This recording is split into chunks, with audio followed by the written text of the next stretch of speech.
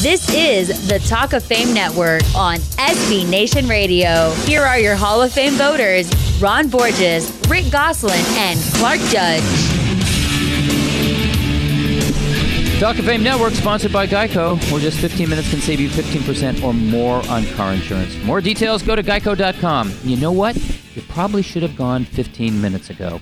Our first guest is no stranger to the show. Mike Pereira is a longtime friend. We used to call for answers when he was the NFL's head of officiating. But then he went to L.A., joined Fox, became a TV star, and now is an author whose book, after further review, Inside the Infamous, Controversial, and Unforgettable Calls That Changed the NFL, is in your neighborhood store. Mike, nice to have you back. It's always good to be with you guys. Especially the Goose, a guy named Borges, anytime. There you go. There you go. Hey, Mike, let's first plug this book. You talk about the infamous, the controversial, and unforgettable calls. Where does the Tuck Rule rank? Because it happened on your watch. Well, I mean, I've been waiting for at least one New England Patriot Super Bowl ring, for God's sake. You know, without that call, that maybe turned their whole their whole career around, or their legacy around, for God's sake. But, you know, obviously that's one of the biggest ones, because it was the Tuck Rule. It was in the book. It was reversed correctly, but I think everybody agrees, including me, it was a bad rule. Yet it took, 12 years to get it changed, something like that.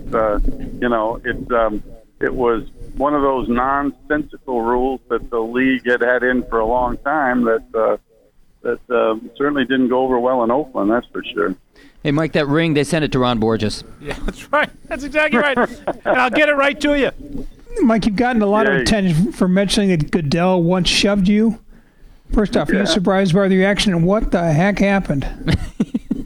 Well, I mean, I was surprised, but I mean, this is not like it was an attack, like I was assaulted. It was it was a disagreement. It was me strongly defending an official that I didn't think needed to be suspended, and he felt that, the official did need to suspend it. He was taking a lot of heat from Cleveland on the Bottlegate thing, on the incomplete pass that people thought never should have been reversed because they thought the buzz came after the quarterback spike. I don't know when it happened. There was no way to prove it, but I wasn't going to suspend him. He was getting heat from Cleveland.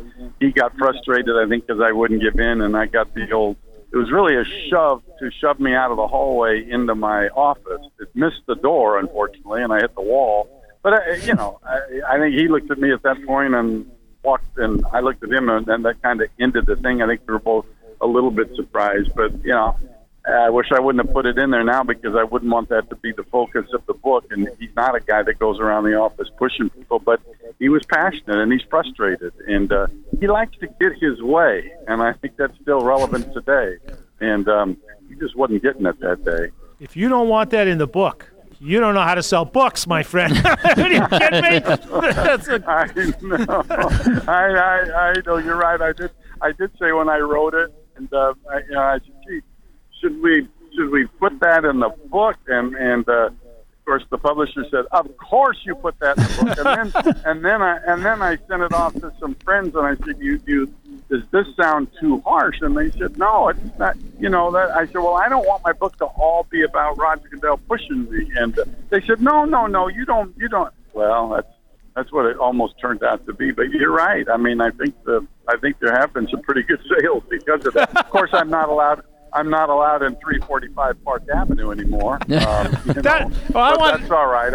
I think I was about locked out of there anyway. Yeah, I wanted to ask you about that, about two things. So how difficult it was to write it, and how do you think it's going to, or already has, affected your relationship with, some guys inside the office, maybe even some officials?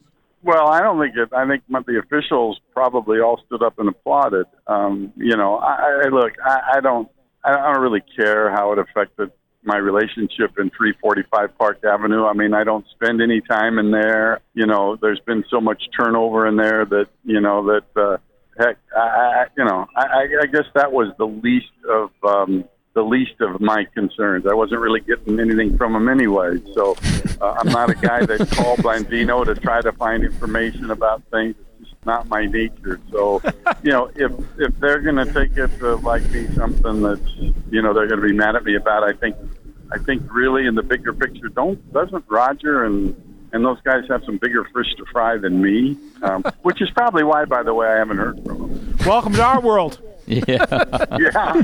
Yeah. We're speaking to Fox officiating analyst and now author Mike Pereira, whose book, After Further Review, Inside the Infamous, Controversial, and Unforgettable Calls That Changed the NFL, is now available. And Mike, there's been a lot of criticism of the officiating in the wake of that Carolina-Denver game, the season opener, with the Panthers charging that Denver went headhunting and that wasn't called properly. Do they have a complaint? Oh, my gosh, certainly. I think that was really a black mark for the league starting out on their first day on Thursday, to have those hits. Now, one was called, the other one that was really blatant wasn't. But to me, the biggest thing is, they went against their express message, and that was that they were going to protect a player who appeared to be or had any chance of being concussed. And, the hit on Cam Newton, there's 36 seconds to go in the game, but I firmly believe that in any other time, and that time included, but in any other time, they'd have marched into the sideline and taken him out for a play. And I do think that has the league a bit embarrassed because every piece of video that they have sent out, including me, to send out to me, they talk about those hits and how the referees are going to, if they say any possible sign, if the player's on the ground for any length of time or stumbles or, gives facial expression, anything there to take them out of the game. And if they don't, then their certified athletic trainer who's upstairs, then he has the ability to buzz down to the referee and say, get him off the field. Well, Cam Newton clearly had that possibility of being concussed, both based on the severity of the hit and then the fact he was on the ground, turned over on his hands and knees, Greg Olsen standing over him. And so the question comes in the minds of everybody, including me. Because there's 36 seconds left and Carolina's behind, are you going to leave them in the game? So does the time trump the player safety? And I really don't think it does. I just think it was a massive screw-up. And the league can say that the independent doctors on the sideline had time during the officials enforcing offsetting fouls to order down the video, to look at the video, and not see signs of him being possibly concussed. I don't buy it. I think it was poorly handled, and I think internally there's going to be some really unhappy conversations that go on. Hey, Mike, we got about a minute here. If you had to make one rule change, what would it be?